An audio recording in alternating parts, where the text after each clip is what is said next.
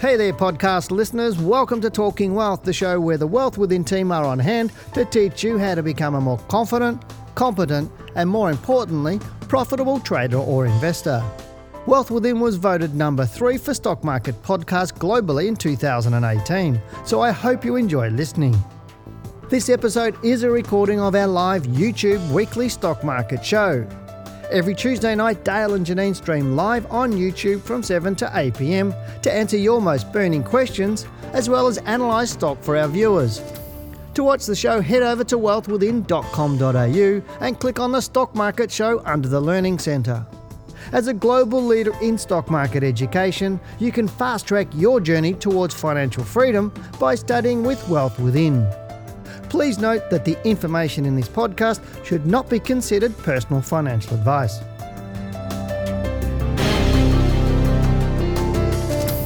Good evening and welcome to the Australian Stock Market Show tonight. If you're into trading the stock market, then you'll be excited about our topic for tonight, which is top growth stocks to buy in quarter 2020. And by the way, Dale told me to let you know that if you like chocolate, then obviously you've got something in common with me. I don't know why he said that, but I'm just the ventriloquist dummy here. So for those of you who are new tonight, our goal as always is to inform and educate you on the realities of successful investing and trading. And so along with our topic, we'll also be answering your questions, looking at stocks for you, along with giving you our view on the Australian market.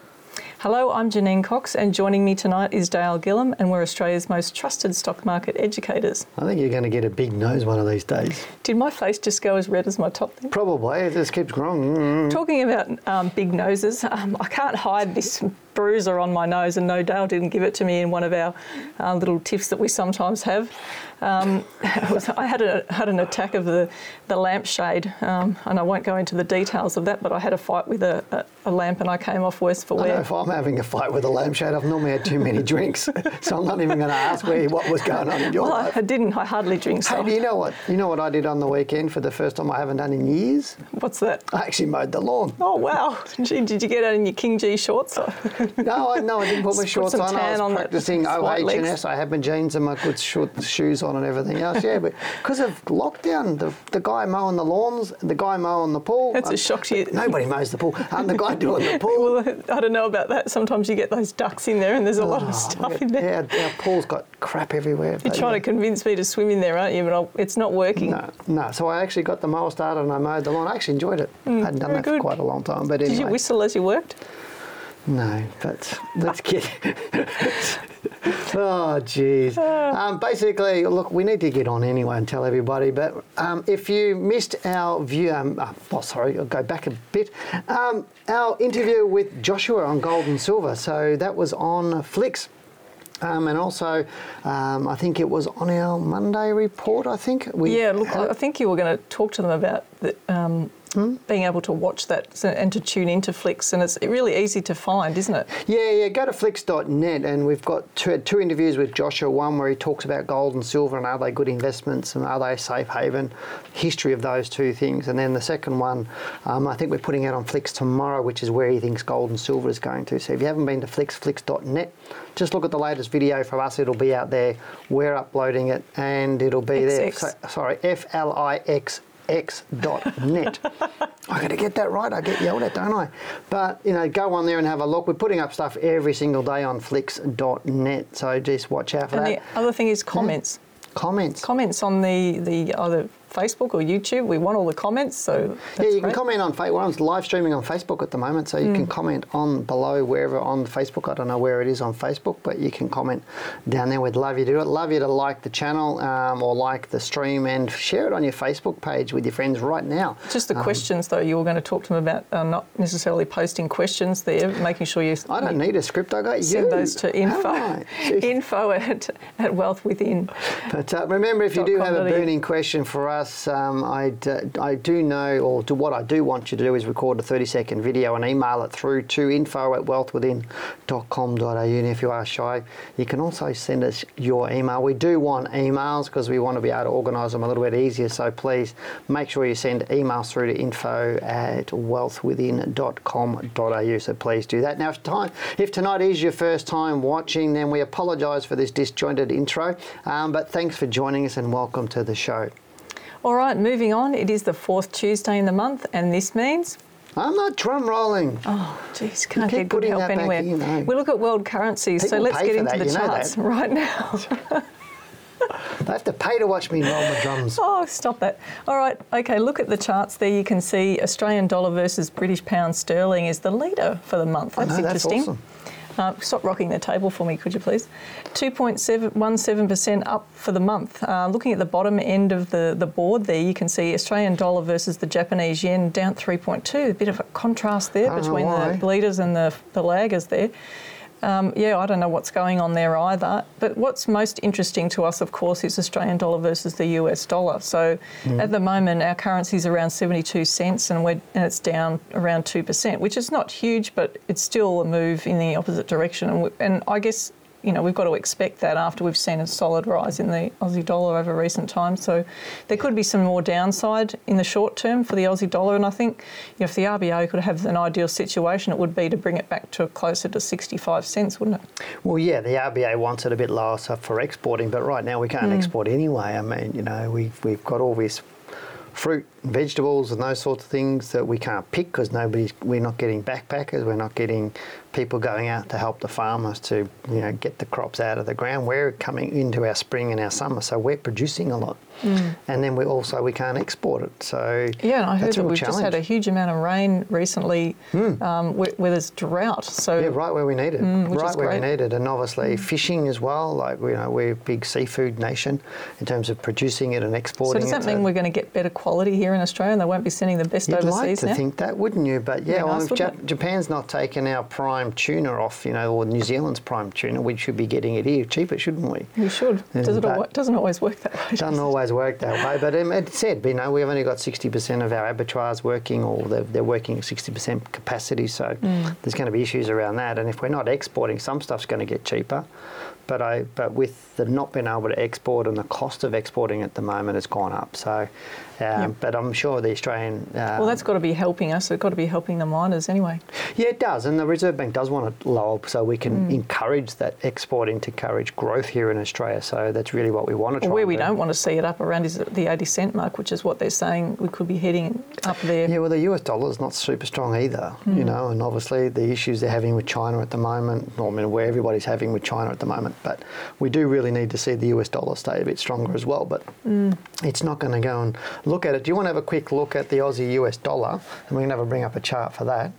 So, so you're going to bring it up so we're going to have a bit of a look at it. Now, it's understandable our market's easing off a little bit against the US dollar because it's been so strong since March, hasn't it? Yeah, we'd really like to see it head back into the 60s. That's where it looks like it could go at the moment. So around the 68 cent mark would be good for our currency, below 70 anyway, at least. Yeah, so we expect a few weeks down, that's what we're saying. Yeah. Yeah, on the Aussie US dollar. So, but again, I don't think there's much news in terms of longer term where the Aussie dollar and the US dollar is going to go. I really don't think I think it's more bullish, more medium to longer term, but shorter term it'll come a bit cheaper. But now, before we get into our first question tonight, because we're up to that section, if you do have a question, whether it's about a stock or anything in general, then it really is wise to ask, as they say, don't ask and you don't get. Now remember, the more detail you provide with your emails, the more we like it. That said, we don't like War and Peace because I just don't want to read that much. But just a few sentences really will suffice. Now first up, tonight we've got a video, which is the first one we've had in a month, and we do really like the videos because they do allow us to see who you are, so we're excited about that. Maybe I should ask you for a drum roll for a video, but I'm not the drummer here. Okay, but let's get into our video for tonight and then we'll come back and answer his question. Hi Dale and Janine. I'm really new to investing in the stock market, so I've got a few shares out there, but my question is on stock market news, trying to make sense of things like these Appendix 2A and cleansing notices, changing substantial holdings, and I know there's loads of different news items that come out, but just trying to make sense of some of those more common ones that we see and how that might affect shares. Thanks. Wow, what a great question, isn't it? That's one out of the block, isn't it? Out of the box that hasn't been here before. So, look, I mean, you and I, in the beginning, when we first started looking at the stock markets I don't know, I had to think how long ago that was. Last week. But we did all the things that you guys probably think you have to do as well, which you actually don't. So looking at regulatory these notices are regulatory requirements on listed companies having to put this sort of information together. So, in the beginning, I used to pay attention to the substantial holdings when holdings in a company changed and who was selling their shares. And look, if it was a smaller company, I probably would if I was holding a smaller company, but not for the big companies. No, I don't think you would. I mean, you get changes, directors' interest, directors selling. You get all sorts of different. It's just regulatory stuff that they've got to do. And I know people, they go, watch all the announcements, and it's like, well, no, I don't really want to watch all the announcements because you really don't need to. Because and I think the question he also asked is, what effect does it have on the stock? Now, most of those things that we read through all the announcements really don't have an effect on the actual price of the stock, really, do they? No, it depends on the liquidity of the share and what the announcement actually is. So he was asking about cleansing notices. It was another example. And I can remember looking at these sorts of things years ago, and it's about they've got to issue these notices if new shares are placed on the market. But really, how important is that because if you're a shareholder, you would have received the notice, so it's public information anyway. Yeah.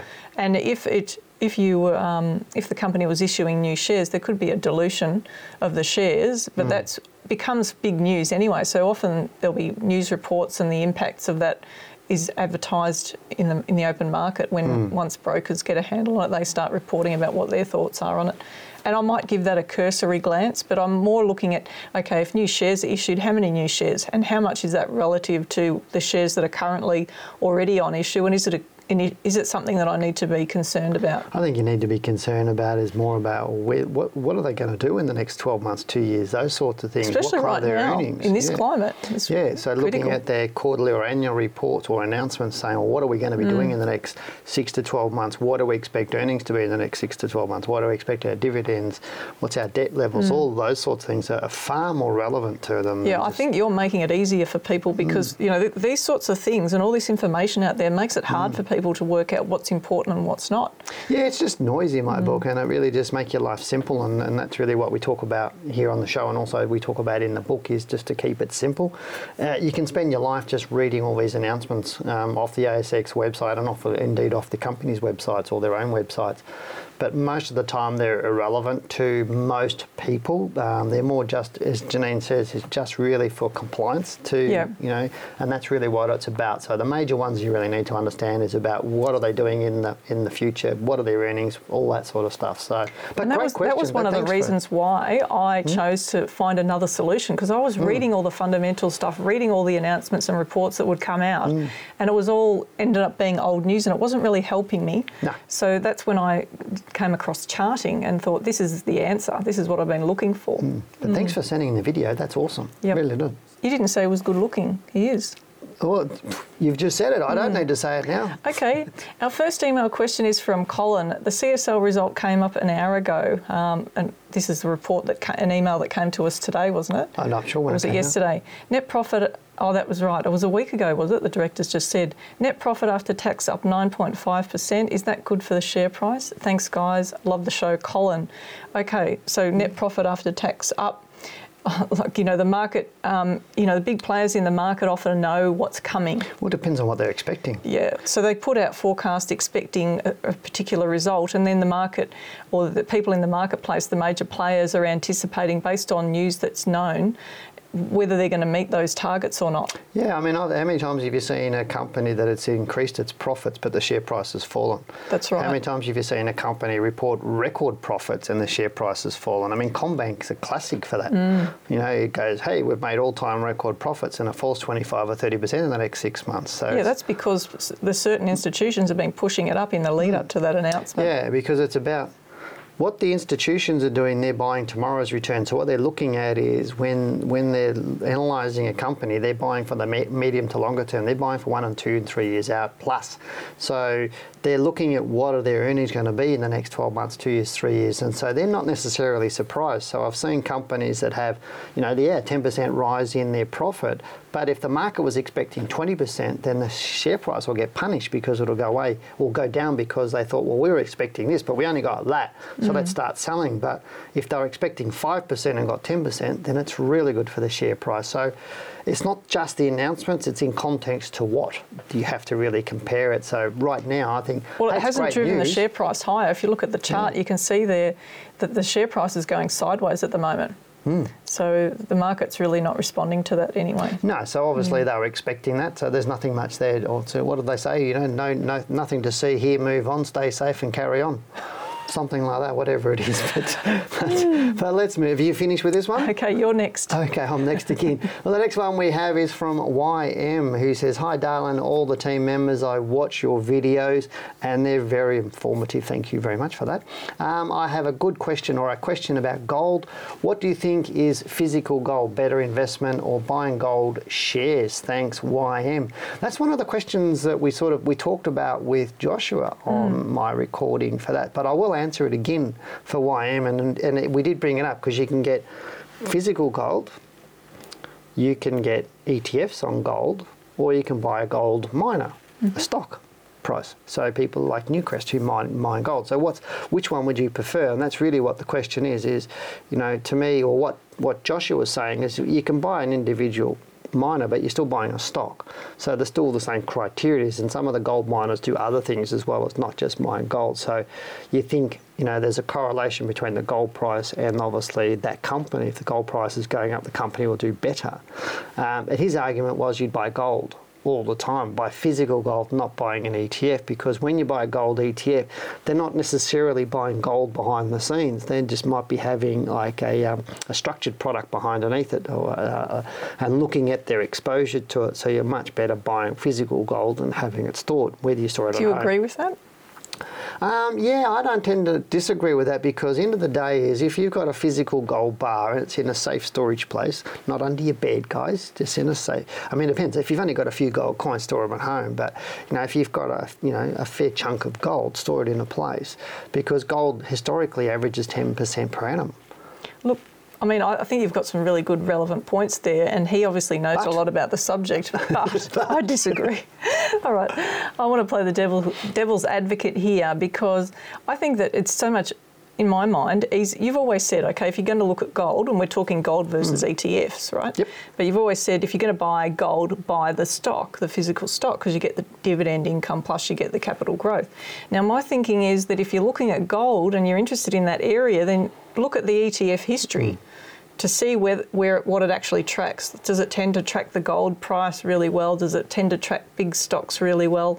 If you get to understand it and you can see how it moves, then why not trade the ETF? But you've got counterparty risk too. And that's the thing true. I don't like, is the counterparty risk with the ETF provider. And then they can change the rules and shut down the ETF at any time.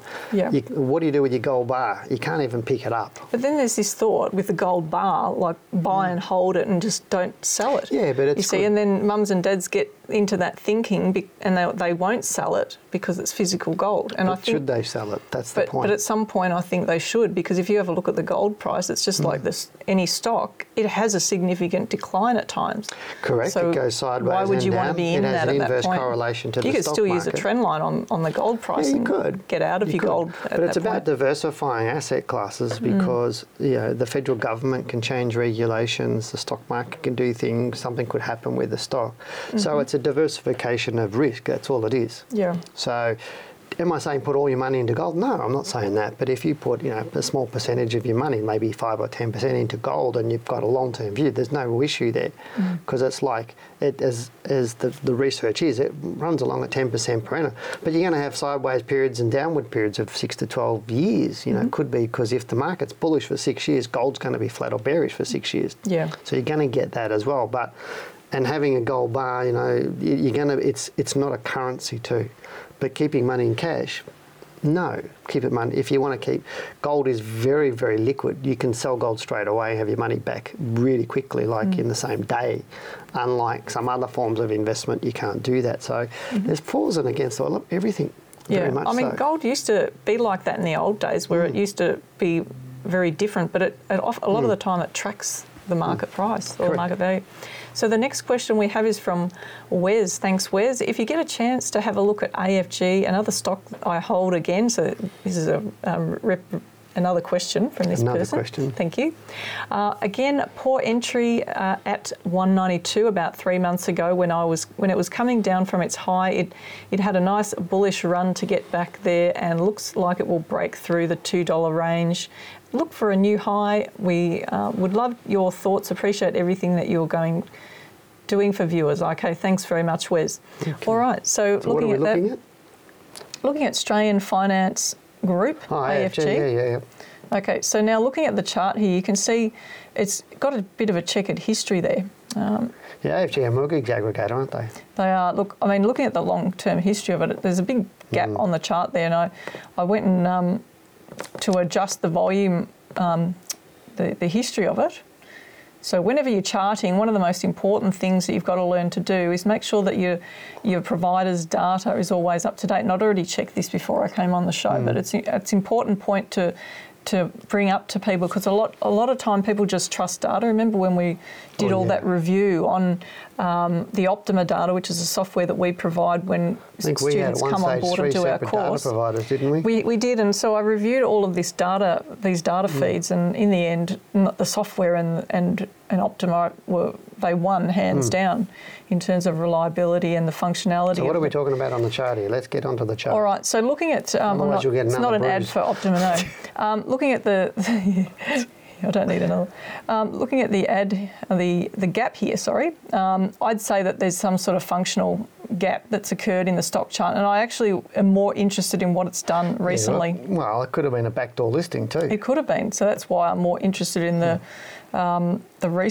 more recent position that the chart's taking. Now, it's gone up because the rest of the market and COVID and a lot of stocks have gone up. So whether this stock is going to keep rising, you won't really know for a while yet. It looks like it's holding up well. If it trades above the $2 mark, then I think it's got a really good chance of moving on. I do too. So that's really the yardstick for it. If it starts to pull back and we see the stock price come back, say, below about $1.65, then I'd say it's more likely to go south than... Yeah, I'd be there. I mean, obviously being a mortgage aggregator, you've got to look at what's going on in the property market for that, because that's what they're doing. Yeah, okay. So, if we've got people defaulting on mortgages, people not building, people not buying property, then how much growth is in there at the moment? So, but again, I agree with you. Look, I've been speaking to a lot of people who have, particularly Queensland. I think there's an interest in Queensland, so watch out, Queenslanders. You could get a lot of people buying your property up there, and that could be a good thing for you. So it just may mean that there's a bit of a shift in the cycles around Australia. Yeah, I mean, I know I've been looking around for like 6 months. I've been looking around somewhere I could buy.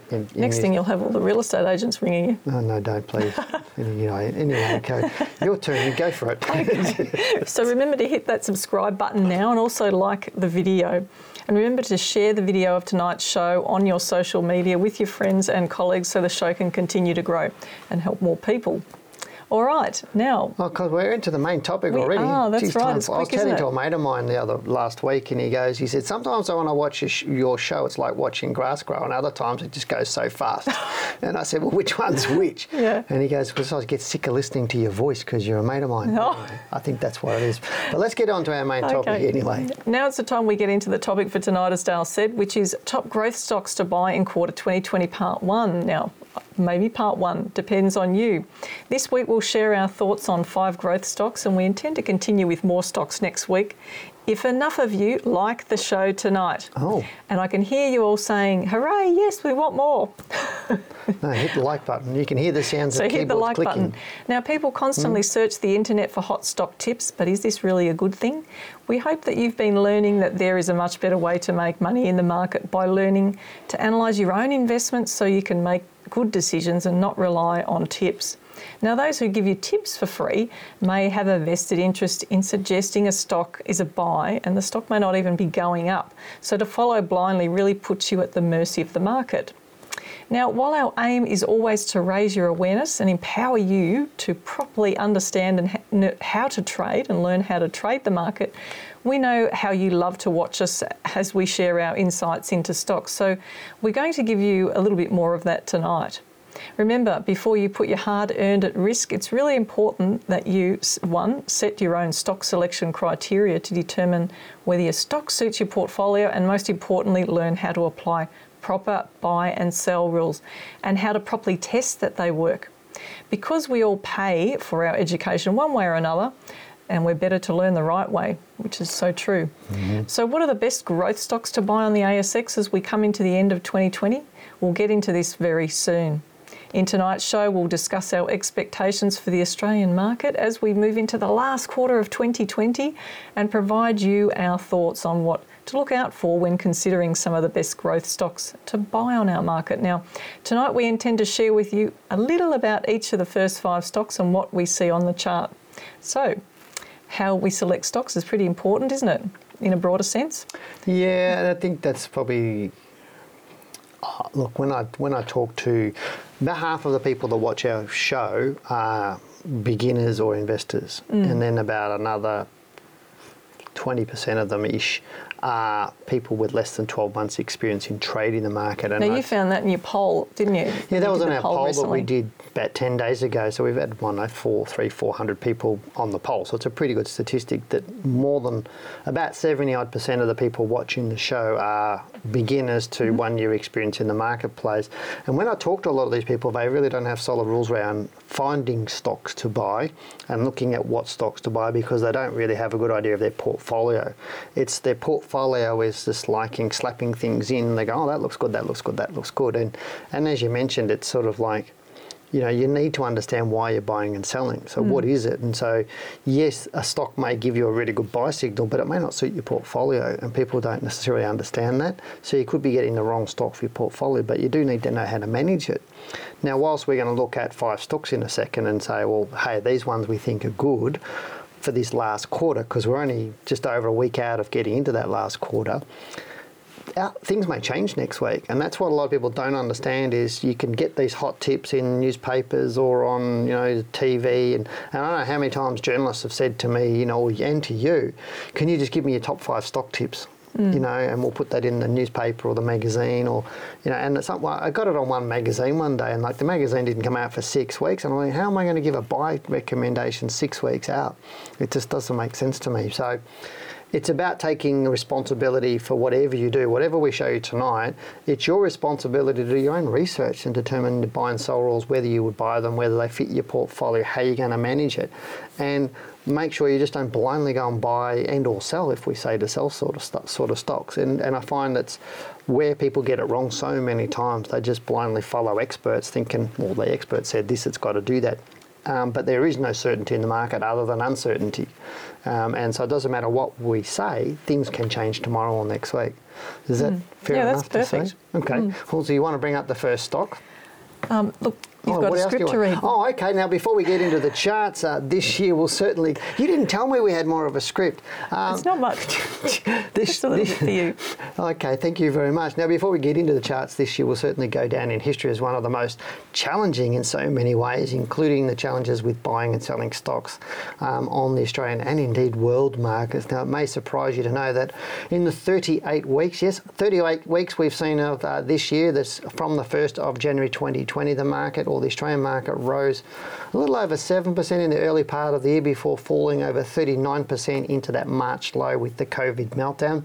Since March, it rose up around 43%, big move up, but is falling away again to trade at the same level it was around 15 weeks ago. So the price of the All Ords right now was roughly what it was 15 weeks ago, nearly 50% of the way through the year. Well, 50% of the time. So consequently, many investors have found it challenging not only to know when to buy or sell, but exactly what to buy and sell or what stocks to buy and sell. So let's take a look at the market, where it's heading, and we'll take a look at some of those best growth stocks. So let's look at Optima again, and we're going to bring it up. So my take on the market is we're moving down at the moment. So people have been watching my market report yesterday. He'll know that I've been saying the All Ords, I think, is going down into sort of mid to late October. So I think the next 4 to 6 weeks, our market is generally down.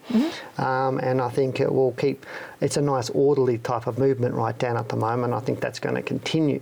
So what that does is gives us opportunity to look at some of these stocks and say, it gives you the time to do that. But the question is, how far is it going to fall?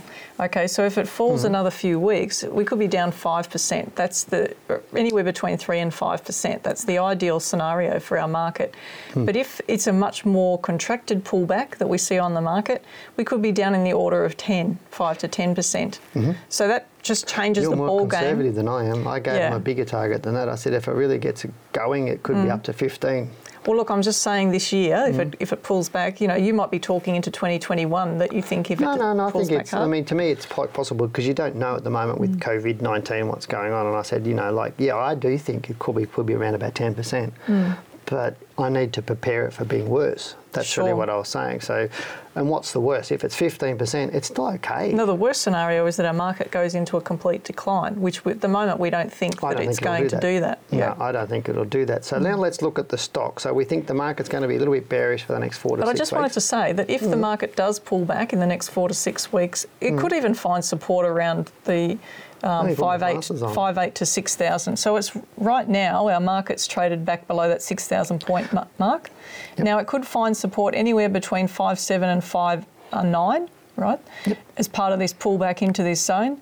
And if it does that, we could see the market take off to challenge these highs again and head back above 6,200 points. Look, I agree. I said yesterday actually on my report that as long as it stays above 5,400 and starts to rise again, then I'm not worried at all. Yeah, okay. And really, because that's a very, very strong support level for the market. But my guesstimate was where you're talking about. That's where I thought the market I'd actually be a bit more concerned if our market comes back to that 5,400 point mark. I'd be a little bit more concerned. I'd want a bit of confirmation around that level that it's going to push back up again. Oh, yeah, but I mean, if it stays above that, then I'm quite happy with that. Yeah, so that's what we're looking at. So let's go and look at the stocks now. So looking at the stocks, the first one is a bit, one that's sort of, before we get into it, is a bit more out of the park, right? So this one is one that you liked, which is WiseTech Global. Yep. So it's not one that we're saying, like Dale mentioned before, we're not saying to buy it now. But in terms of its prospects, you like this one. The question is, where's it going to go to in the last quarter? Now, the challenge in picking some stocks that are just going to be up for the last quarter, if we had had the challenge, we were given the challenge that said in the next year or two, can you find some stocks? Well, hey, you can find a lot of stocks that could potentially be doing well in the next year or two. And I would have loaded this up with mining stocks, and there may be a few of those to talk about later. But right now, my view on the mining stocks, they could go up short term, but then there's this downside risk in the short term as well that could impact their share price if they were to fill those gaps, come back to fill those gaps on the weekly chart. Now, I'm not saying they will, but like you said before, we've got to prepare for the worst and hope for the best and plan for that. But this is what I'm preparing for. So, WiseTech is one of those stocks that's a bit more higher risk. So therefore, what you'd be saying is that if you're investing and you've got a portfolio structured, that you would be looking at a small percentage of your portfolio that you might allocate some money to the stocks that are a bit more volatile. But that's only if you want to. It's not like you're saying that this is a prescription and this is what you would do. You could just have all really conservative stocks in your portfolio and still do well. Yeah, if you've got a super fund, then I would be putting something a lot more conservative in it. But I mean, we do get people do like some of these more, I want the lower end of the market. Which could be trading stocks. Yeah, but WiseTech is still, it's part of the WAC stocks. It's still a good stock. It's been lagged behind pretty much the rest of the WAC stocks. So that's why I liked it. I did like it if we look at the chart. I mean, I was liking it way back through here and I was telling people about it. Now, some of our people, we did trade it and it took off. Now, after it took off, I was getting some questions and I said, look, I think don't jump into it now. It's probably going to come down and slowly drift down, because when you see these big spikes like this, you'll generally see it drifting down. But that's looking quite good. We've only had 2 days of data in here, but there could be a buy on this in the next couple of weeks. And I'm not discounting it, or it could drop down a little bit further. But at this point in time, I still like it, more medium term. Yeah. And it could do very, very well in the third quarter. It could do very well into next year. But now, fundamentals to be scratching their heads, They right? would be. Because the PE is so high. It's just out of the park high. Not even in any, like if we set criteria for a portfolio, often we would set technical criteria, but we might have some filters on the fundamentals there to determine whether the stock could get in the portfolio or not. And so this one wouldn't even fit that bill because it's so far out of the park with the PE. Being 144 at the moment. Oh yeah, and that's where sometimes as a technical analyst we're in conflict with some of the actual fundamental data, because we're only looking for sort of short to medium here. We're not looking for long term, and right now fundamentals, with the uncertainty in the market, how do you know the fundamentals are right? That's right. Because companies are struggling to figure out what their earnings are going to be in the next 2 years. Well, this is what we've been talking about before the show. So before we just get into the next stock, because what we're going to be talking about is going to lead into the next stock. Okay. Because right now we're looking at a list of stocks with PEs that are typically high. Our market PE is around 20, which when our market gets to around 20, often the market will have a pullback to revalue stocks. But the problem we've got at the moment is companies are being quite conservative, or you think that they'd be smart to be conservative right now, because if they're not conservative, they'll be hammered by the market. So this is where it's going to be much harder for people who are completely blinkered in fundamentals. They won't see the true picture about what's going to happen. So this is where you need to really look at the charts. So looking at Woolies, for example, which is the next stock, Woolworths. Woolworths is a big, it's a defensive type of share. Yeah, so it is. It's one for a more conservative portfolio, but in saying that, it can be quite volatile. Now, we were looking at this some time ago and we decided not to take it because, just because of the way the chart had unfolded, we want more confirmation, even though in the final quarter it could start moving back up again. There is some risk to the downside right now, and it proved it just with the last 4 weeks that it pulled back. So with this, so that's why we stayed away from it in the short term. But right now, if this thing gets back above $40, it could start to look good again. So, and it could be good for the final quarter, and it could be good into 2021. But it needs to prove that, right? And so we've selected this one. Fundamentals on the stock again. We're talking about PEs on big stocks that are high. So we're looking at around 28, which is really unusual for these shares. Yeah, it is. And yet the retailers have been doing quite well because of people are buying a lot from the supermarkets. They're not going out to restaurants.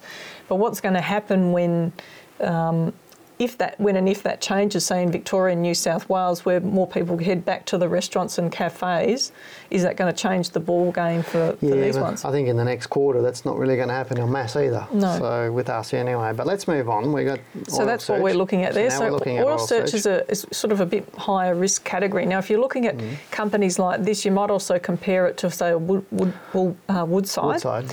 So, because we're talking about gas and oil exploration here for oil search.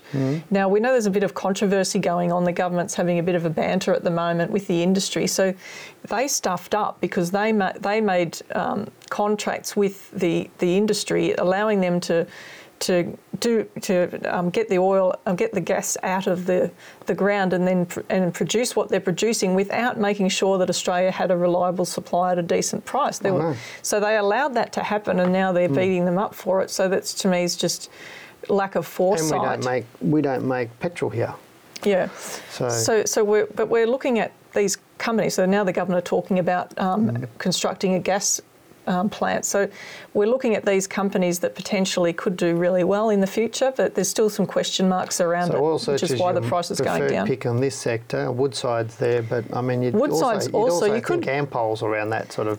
Yeah, I'm less attracted to them compared to these ones. So look, these could turn up in the final quarter of this year, so I'm just watching to see. Energy's been slammed the last 12 months. So that's the area of our market that's down. So this is where people think, oh, look, these are the areas that have been performing poorly. And yes, as we've showed you before on the show, that these are the areas you've got to start watching when that happens, because eventually they'll turn up. So, next this is an interesting one. Wesfarmers, which I love. I think this is great. Wesfarmers is one of the best stocks on our market. Now, I've been told to slow down. I've got to catch my breath.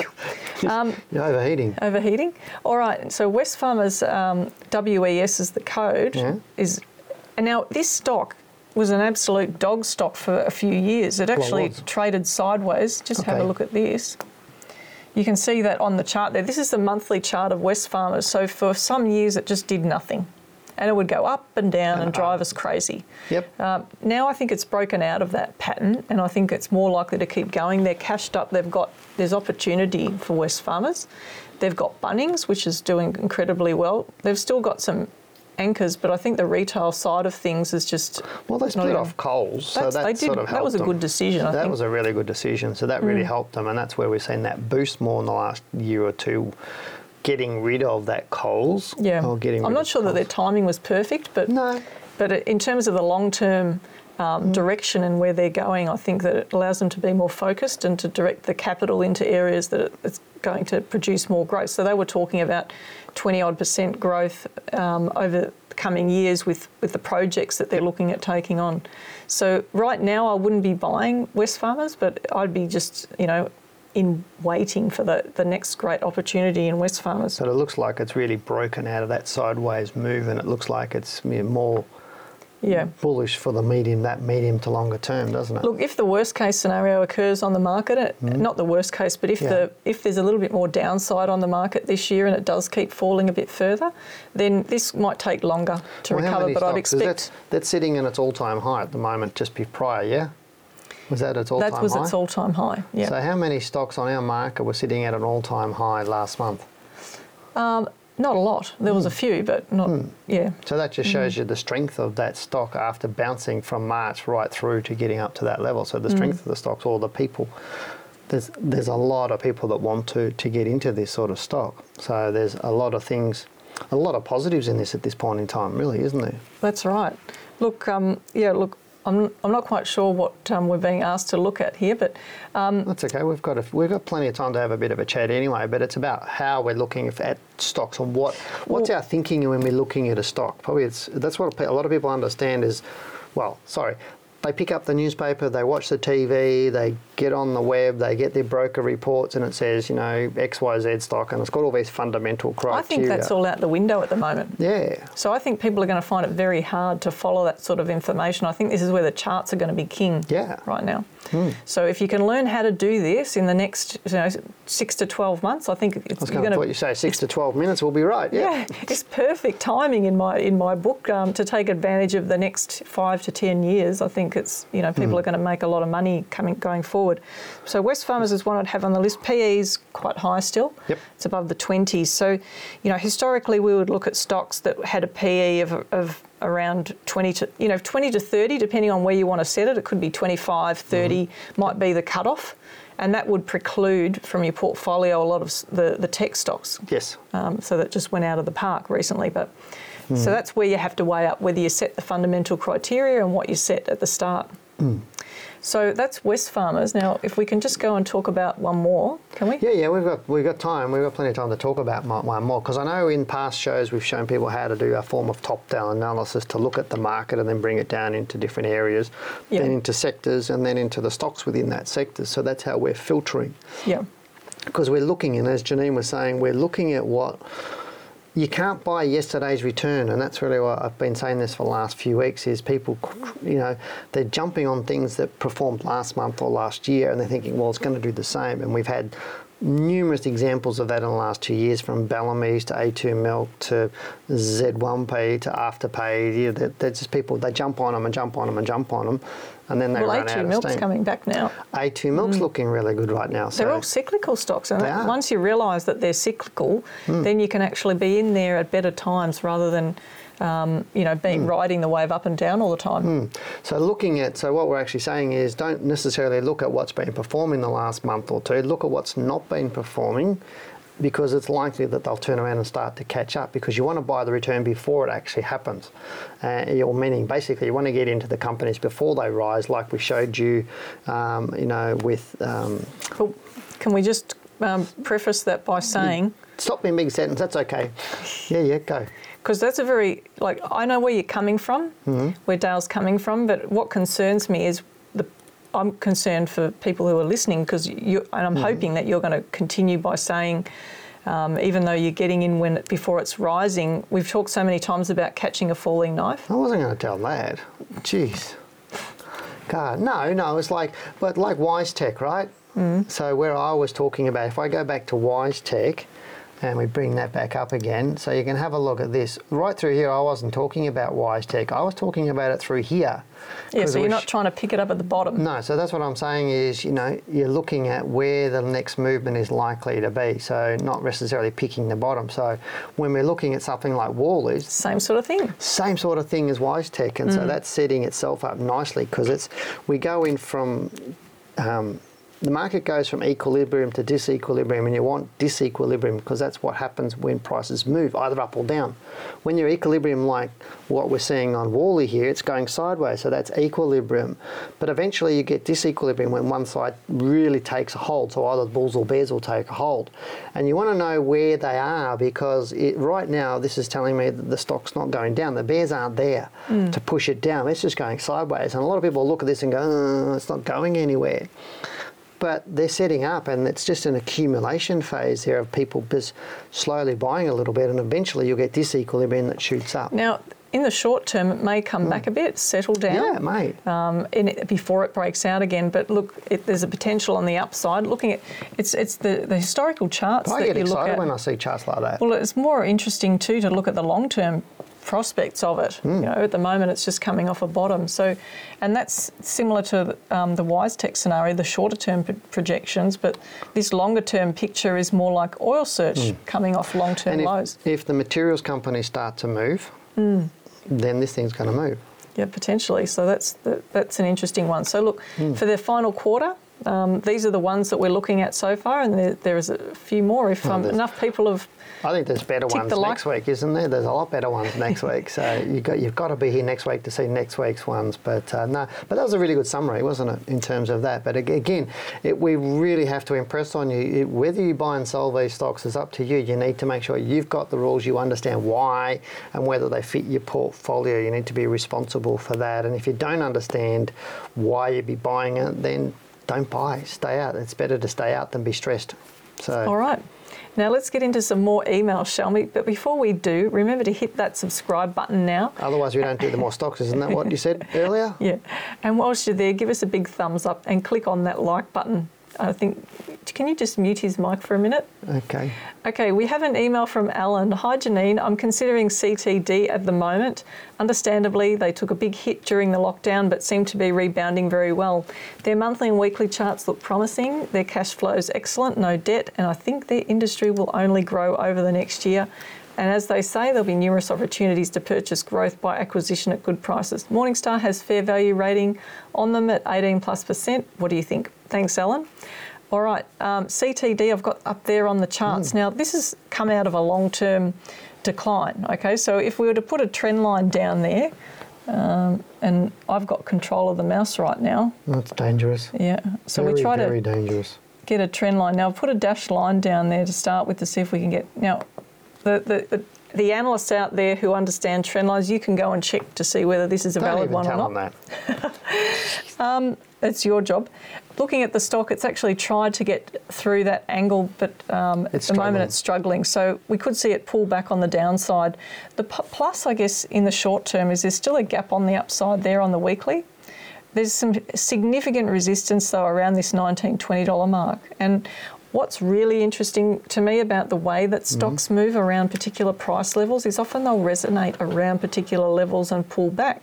So you can see here that it actually found support around the $8 and $9 mark, okay? Then it went to about double that. So it's met resistance around double the price. Now, that's not something that's uncommon to me in looking at stocks, but it may be something that you've only just seen for the first time because you're new to the market. I actually like the look of it at the moment, but I mean, I looks do agree with you. It? Yeah, it does look interesting, but I mean, I do agree. Probably going to come down a little bit. But short term, we can see it. If it keeps coming down towards the end of the week, we could see it come back with the market. But I wouldn't be betting my house on this market or this industry recovering too much in the next 2 years because in as a business, we've all learned how to do business a different way. You know, like we've all become, good friends of Zoom meetings, and doing our business that way. So obviously in a corporate travel, that's what they do, is corporate travel. It's really irrelevant what they say about the fundamentals, isn't it? Because look at the daily chart. To be rude, but that's okay. Just say it like you think. Isn't that what Aussies are supposed to do? I mean, look at the chart. We can see there on the daily there, just quickly, there's loads of gaps there.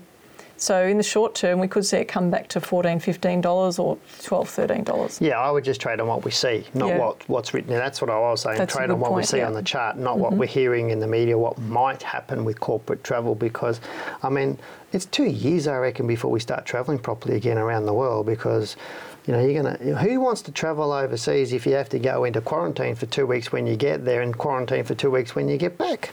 I don't know. There's your whole 4 weeks holiday. I don't know, if you found a really nice hotel for me, I probably would. Yeah, there's plenty of nice hotels here in Melbourne, so try one of those. But let's get into the next question. And the next one we've got is from as long as it had a view.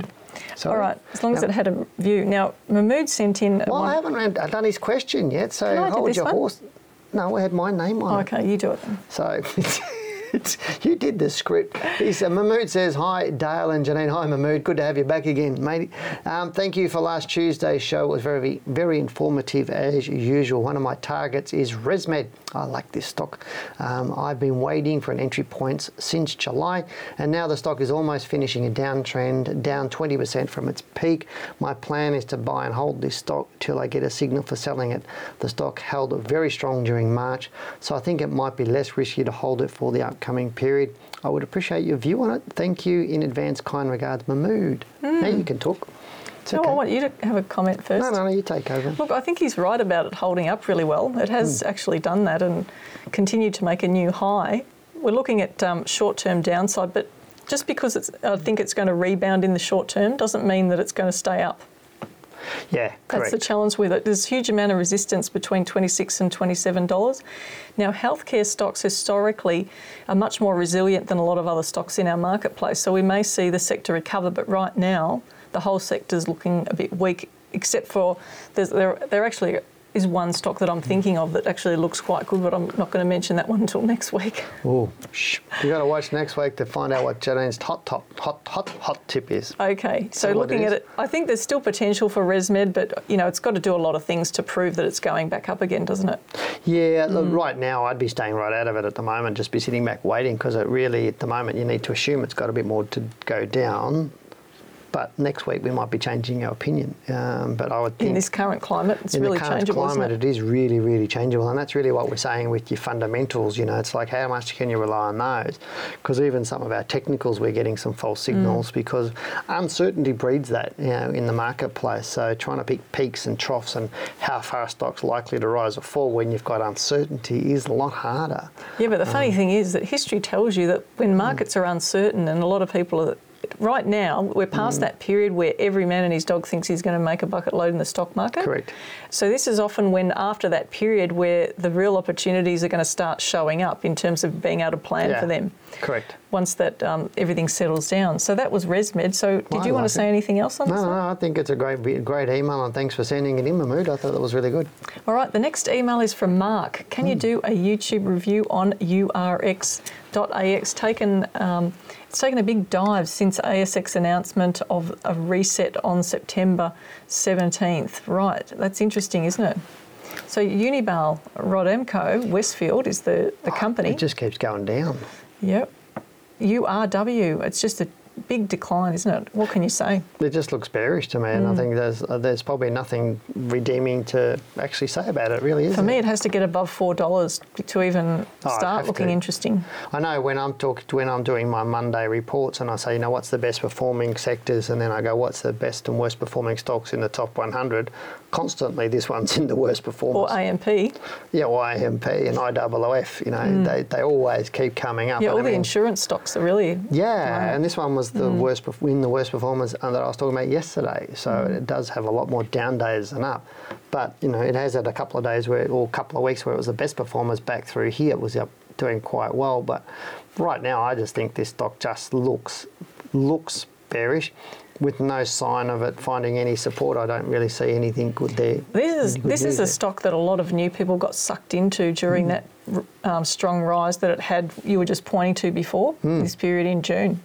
Yeah, because you're looking, if we go and bring up our little by percentage, it was huge, wasn't it? Percentage, yeah, it was pretty huge. You look at that. So there was 65% rise. Only to have it fall away, and people that would have bought it in there probably still holding it now, hoping it's going to return to that to that level again, and it may not. I'm not suggesting it's going to fall lots further, but hey, right now you can never say a stock won't fall further until it. You need to make sure it's going up. So right now I wouldn't be in this stock at all, and I'd just be sitting back waiting. But let's get into the next one. Oh, it's me. Sorry, you got it's the me. lucky last. Okay, I got the lucky last one. This is an email from Jim Bob who says, "Hi Dale and Janine." Stop laughing. Hi Dale and Janine. I sound like a grumpy old man sometimes, don't I, with you? I'm hoping you could have a look at Jumbo Interactive. I purchased some shares around $13 and it's risen over the last few years, but has fallen today as a result of Tabcorp announcing they will sell their 11% stake. I don't believe this changes Jumbo's outlook, and wondering what your thoughts are on this kind of event and the value of the stock. I am thinking it might be an opportunity to pick up some more things, Jim Bob. So I like Jumbo Interactive. I know you've talked about it for quite a while, and look, 1 week down doesn't mean anything really in the big picture. However, there's always potential that this, right now with perception being the way it is about stocks and people being so onto it, it could be that they get sold off a bit more. So especially if Tabcorp's selling it out, because a lot of people think, if the big end of town or somebody big like that selling out, I should be getting out. But it doesn't necessarily mean that. They may have other things they need to do with the money. That's true. So they may have other plans, or they may need to shore up their own balance sheet. So where would you think that this stock's future is going to change, and where wouldn't you like it? After what point would it have to trade through? Oh, look, that'd have to trade through $10 before I'd actually get to negative about it. Right now still looks all right as long as it's holding up around that sort of 11 above. I think I'd be okay with that at this point in time in this market. But if this traded through that $15-16 mark, $14.50, $15 even, if it trade right up through there, then I don't see any reason why this thing couldn't keep going up, because I do like it. I don't know what the fundamentals are like on it, but I believe it's still looking pretty good. But Tabcorp leaving, is that really going to bother you? Look, I don't really pay attention to a lot of that stuff. If I'm looking at a stock and I'm wanting to see if the chart's showing me something that's positive on it, but this is a lower liquidity type share. You'd expect it to be hit a bit harder. Yeah, so therefore, with the bigger stocks I'm talking about, because I tend not to look at these stocks. But if I was looking at Jumbo Interactive because I traded in this area of the market, then I guess I would be paying more attention to those sort of announcements that can have a short-term impact on the share. Yeah, so would you buy more of it? I wouldn't buy more if it's falling away. No way. No, neither would I. And that's the thing is, had somebody on my market report yesterday. They said, the stock's fallen away. Should I sell or buy more of it? And I said, well, it's not. You don't have that question. You either sell or you don't. Simple. If you decide you're selling, you sell. If you don't, you're selling. If you decided you're not selling, then it's not about buying more. That's not another question. It's just waiting. See, that's that brainwashing of that dollar cost averaging. Yeah, it is, and a lot of people do it. I mean, because we're saying yes, we don't think this is bearish, but we've had 1 week down. But next week, or if the next 2 weeks are down, we might be changing our opinion, and it could, very well go down to $7 or more, because you don't know how the bigger end of the market. Yeah, we've seen stocks pull back into those consolidations and reverse back up, and off they go again. You just have to wait. So right now, I wouldn't be buying more of it. I'd be waiting for it to go back up again, because again, like you coined, you could be catching a falling knife. So that's where we're at the moment on Jumbo. But I do like it moving forward. I don't know. All right. It's now the end of tonight's show, and I hope you've enjoyed it, and thank you for participating. If you have a topic that you would like us to discuss, send in your ideas and we'll look at your requests for upcoming shows. Yeah, so with our Facebook page, hopefully we've now, for our second week in a row, we've live streamed to Facebook as well as to YouTube, so that's pretty good. So hopefully people who have been on Facebook have been sharing and hitting that video to share the video to their friends, also liking it, and just posting some comments down there. We'd love to do that. And those people who are on YouTube, when the video goes out tomorrow, so if you're watching the recording of this, we'd love to hear your thoughts. Tell us what your favourite stock is right now so we can bring it up next week and have a look at it and tell you what we think of it. But do put your comments down below. We do read all of the comments, and we do appreciate you taking the time to do it. So remember to do get into that. But also remember to hit the subscribe button now, and also like this video. That really does help us with YouTube. And remember to share your thoughts or your video of tonight's show on social media again. Now, make sure we can grow this channel so we can help a hell of a lot more people. That's what our goal is.